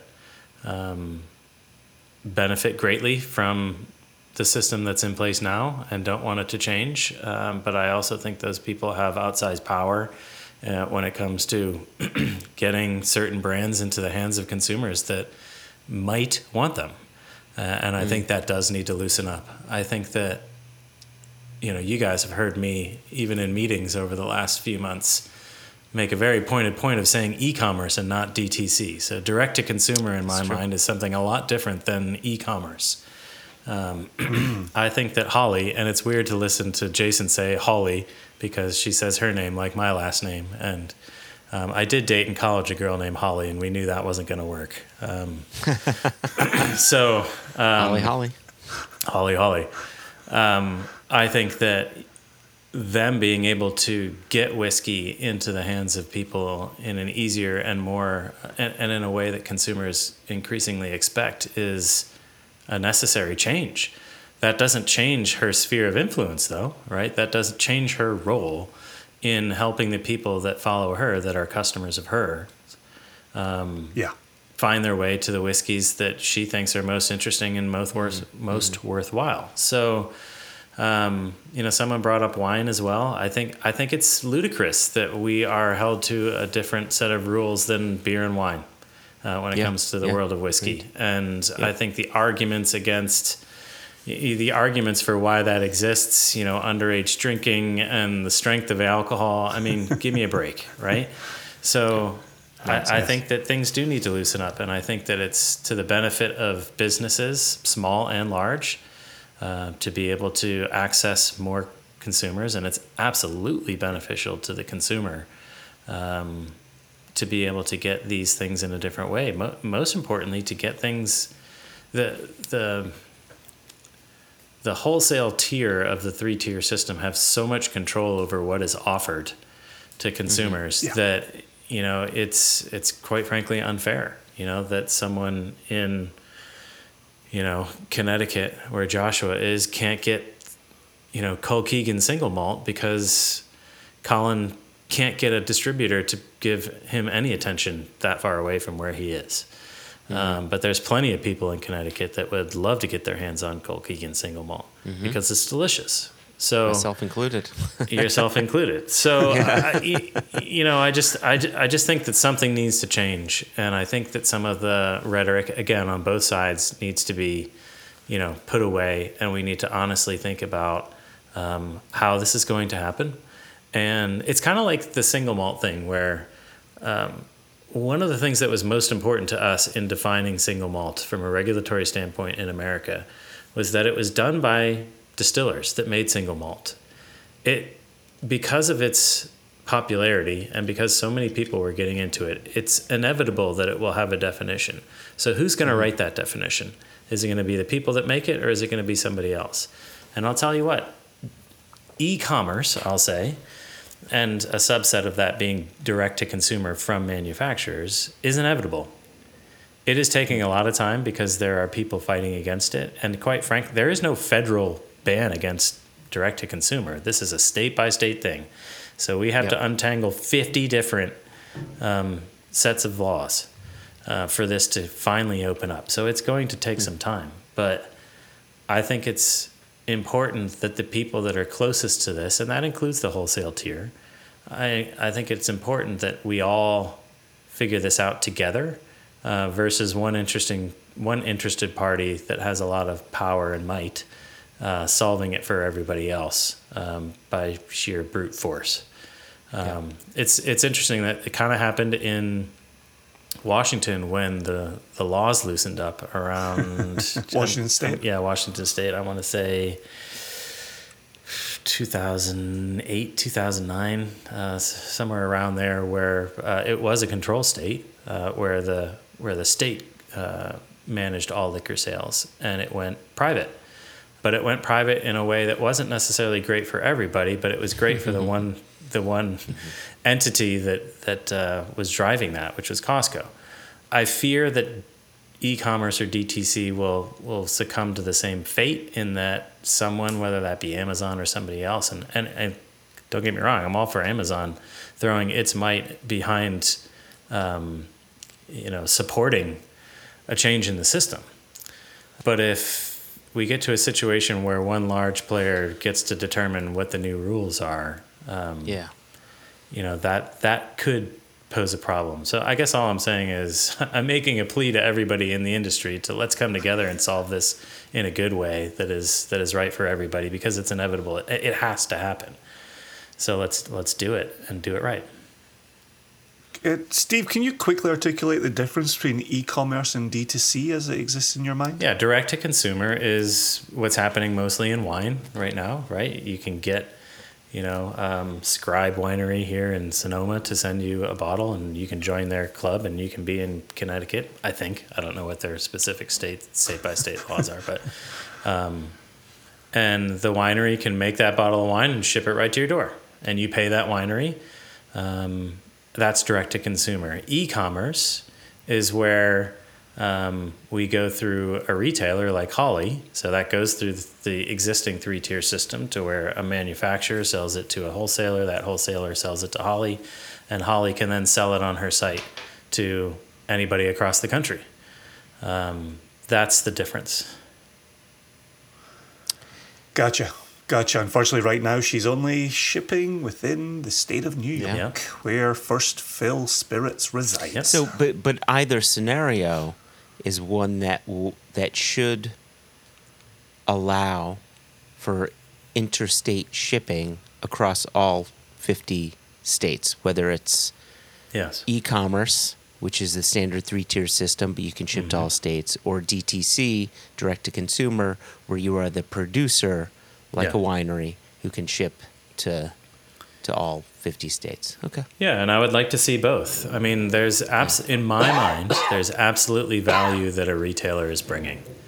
Oh yeah. And they need to continue to prove that value, but they need to do that in their real, brick and mortar business as well. So, this is just another revenue stream for them. So, yeah, I mean, we'll see how it all plays out. It would be great if the federal government just says, "All right, we're going to step in and make this legal," but that's not going to happen. This is very much a states' rights thing. I do believe that once California and New York, who are always, thinking about these things, and there are proposals being made in legislatures and stuff like that, I do believe that once California and New York, pick a side of this question, and hopefully it's the right side, that will probably start a domino effect of other states following suit. At least I hope that's what's going to happen. Fingers crossed. Yeah. Well, we'll be continuing to discuss it into season 8. So the issue is and 9 not and being 10 resolved anytime and soon. 11. Only 8, and then it'll be resolved, and then we'll all just go on living our lives.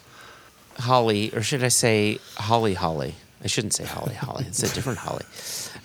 Thanks so much for sending in that email and clarifying your own position as well. I echo what Jason said before. If we've taken some of your statements and misconstrued them, that is on us, and we apologize, and your clarification's fantastic.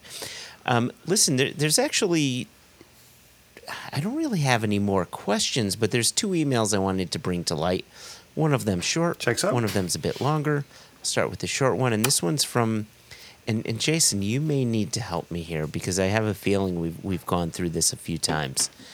This one's from Matthew Welga. How do we spell it? Welge. I want to say like Welga, like it's kind of like Germanic. Let's go with Ouija and give him the ultimate accolade. All right. Oh, Ouija. All right. Yes. Jess is like, no. No, I love it. I was also thinking about how I would try to avoid offending someone with a tricky surname. I would go for Welga. So Welga. Yeah, Welga sounds Welga. I like that. So hopefully he likes it too. Matthew says, I'm so happy for all of you in the wonderful news. I wish you the best of luck and success for the future. Cheers, Matt. Beautiful. I think it's important to highlight he's got a podcast himself. It's called WTF, Whiskey Tequila Fridays Podcast. So if those of you might be interested in whiskey and tequila, give it a go.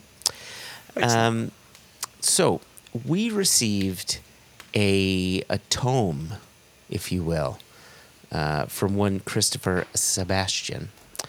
And the subject is much delayed email. And he says, Dear J, and J, and potentially S? ? To be upfront, I wish the listeners to know that, should this be read on the podcast, the delay is entirely due to myself, having meant to send it 2 months ago, and, with no good reason, finally doing so on the 31st of January in the year of our Lord, 2024. It's quite the date. Yeah, that goes beyond us putting month or day first. Yeah, that's a whole different thing. We're really into 31st of January, the year of our Lord 2024. And just for argument's sake, I think it's year 5780 something. So, in the year of Moshe. So it goes on. He says, with that being said, I will continue my email as if I had written it at the time of my original intent. To help orient the context, I will give you the compliments on the episode that I had originally meant to give. I thought the interview with Matt Johns of Pocono was incredible. He was delightfully geeky, really engaging, in a way that got you excited about his innovation. You could feel the enthusiasm. Just fantastic. Agreed. Awesome. Right? I'm very happy to hear that.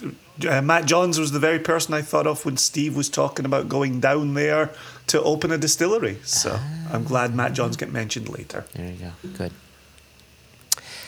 He continues, I also wanted to comment on your conversation from the December 5th Extra and then in parentheses, rest in peace, on the article about bourbon not having the same excitement overseas.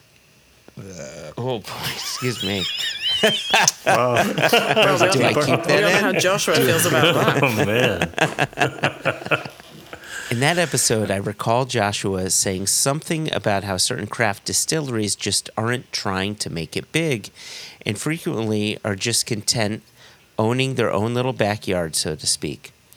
I'd be really interested to get Steve's perspective on this, but our experience at Blind Barrel is completely in lockstep with Joshua's thought. In our first 2 years, we partnered with 32 distilleries / brands, but engaged in conversations with over 300 other options. There is such a wide variance in goals out there. Regularly, we would find a brand that we loved, but they would have to tell us they just didn't have enough spirit to dedicate to some of our subscribers, acknowledging that they would need to take care of their local fans that have been with them from the start, which we absolutely respect. Some were even nervous about us making them blow up too much and wanting to continue to service Direct their good fire accounts. still. Good problems to have, to be sure, but just shows that not everyone is just concerned about growth at all costs or shareholder value. But many of these brands are still mom and pop shops that just want to make good spirit and give something back to their local community. Fun to see. Before we go on to the last part of his email, Steve, as someone who works with 250 different small single malt producers here in the U.S., do you find the same? Is it those that are looking to service their local communities? Maybe they've got a restaurant on site or a little hotel, and what do you see? Or are all 250 really hoping to make a bigger splash? Well, again, it's hard to paint everybody with the same brush, but Yeah. I would argue that if you asked and they were being honest, most people want to be wildly successful, right? And I think that there are, those small few that are, just happy to be turning the dials on a still and keeping the doors open. And But what's your version of really successful? If their aim was to have a really nice distillery that got good foot traffic and they're able to give jobs back to the community and maybe carve a little, spot out for them and their family, that could be their own measure of success, right? absolutely, I think there are those folks out there. I don't think that that's the predominant, ambition. And it really depends when you get, I loathe the word craft because it's so wrought with misconceptions and mismeanings and whatnot. But if you want to just say smaller operations, I think it depends on the situation. There are people that have trained to do this, their whole lives, and they're trying to get something off the ground and they want to be, wildly successful. I think that there are some that left another life behind to do this and need and want to be successful. And then I think there are a few that, quite honestly, don't need to be successful. They've done well in another field, and this is their opportunity to do just what you're saying, Joshua, which is, employ people and, get to make something that they're proud of and, support their local community and that kind of thing. But I think most people that I run into are really eager to make their mark on the world and put something out that people go nuts about. And I think that the reality is, when we listen to the email, I think that there's what they're telling you, and then there's what they're really saying, right?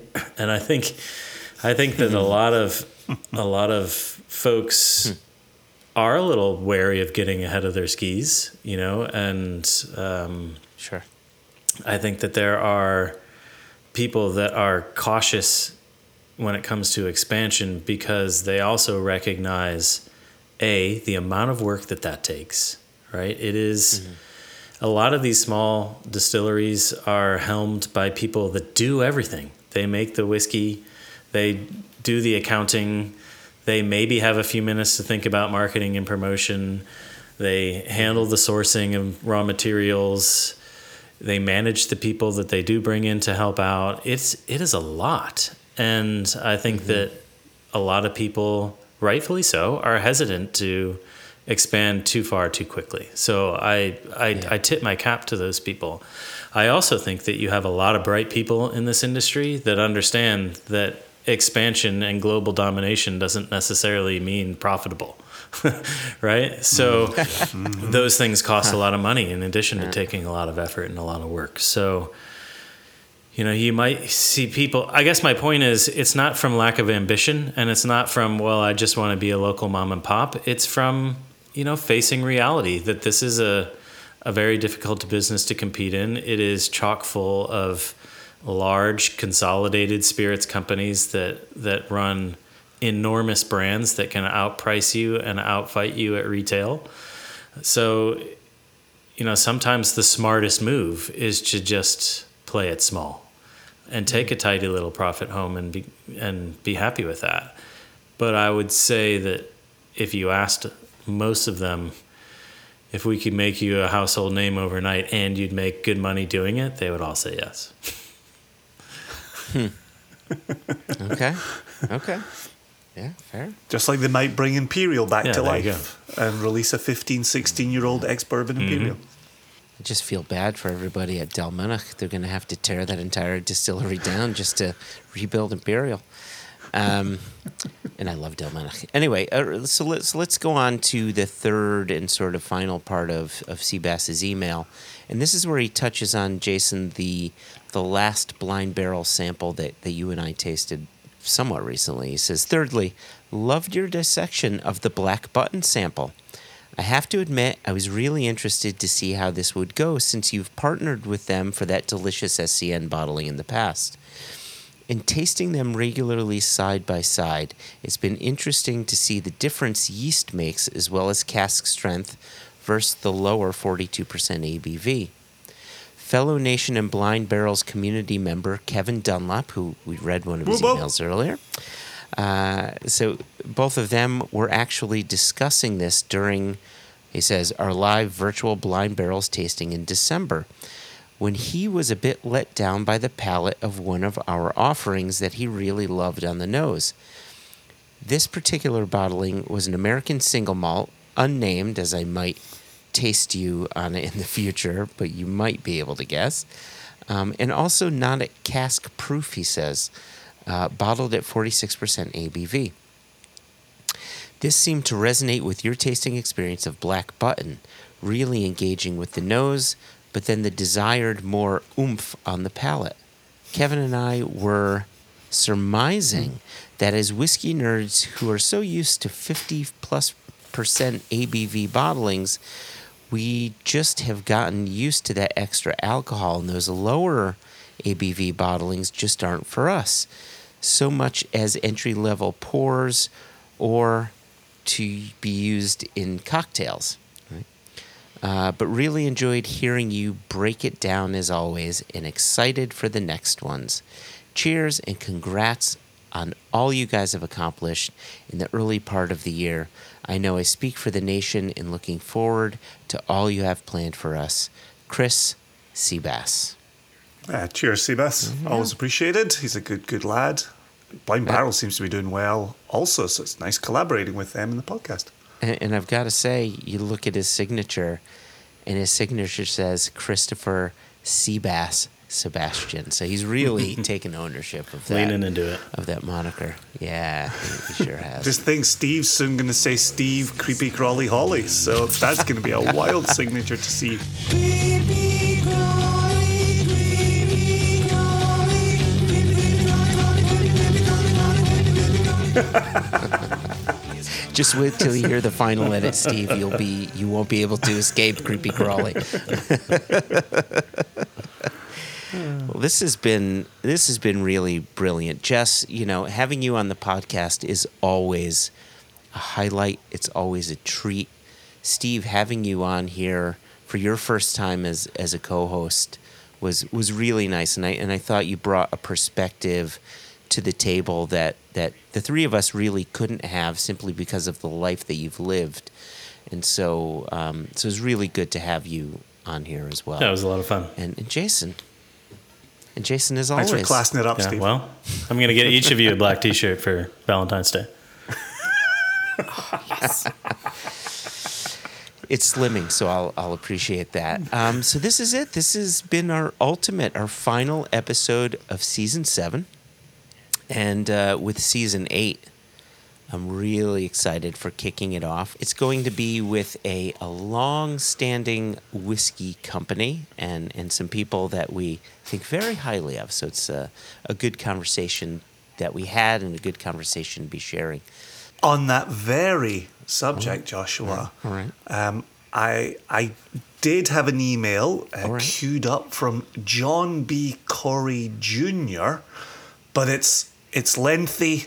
It's got good girth to it, great heft. All right. We will bring that back episode 1 of season 8. So John B. Corey Jr., we loved your email, and we will be back with you at the start of season 8. I think you mean Sloop John B. Corey. Sloop? I don't know that one. Yeah, lost on me too, Joshua. Sorry. The Beach Boys, Sloop John B. Sloop John B. What's Sloop John B? Oh my God, it's the Beach Boys.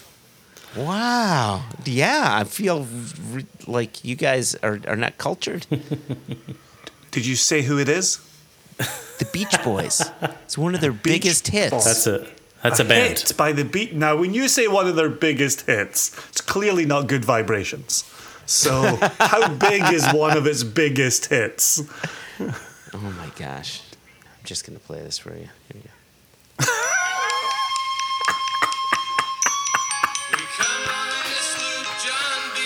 Yeah, we can't hear that. My grandfather. Yeah, my favorite bit of this is that the three of us are still looking at you going, what the fuck is happening? Because none of us can hear the music. You can't hear this? No. Got into a fight. Oh, boy. Loving this. Loving this. So This broke is. up. Good thing you're there. I wanna go home. Oh, I know that song, sure. Oh, I know that part, yeah. That's Sloop John B. Yeah. Good thing that Joshua's the bass player in his band. Occasional Slapping vocals. a bass. Yeah. All right. On that note, thanks to everybody who's written in. Really appreciate all of your questions. Like Jason had said, he's got a question from Sloop John B. For the next episode. We have more questions than we know. It's an embarrassment of questions, really. But we'll try to pepper them in as we go along through season 8. And until then, Jason, Jess, Steve, listeners, question askers, cheers to you all. Here's to our first 7 seasons and to season 8 yet to come. Cheers, everybody. Cheers. Cheers. Cheers.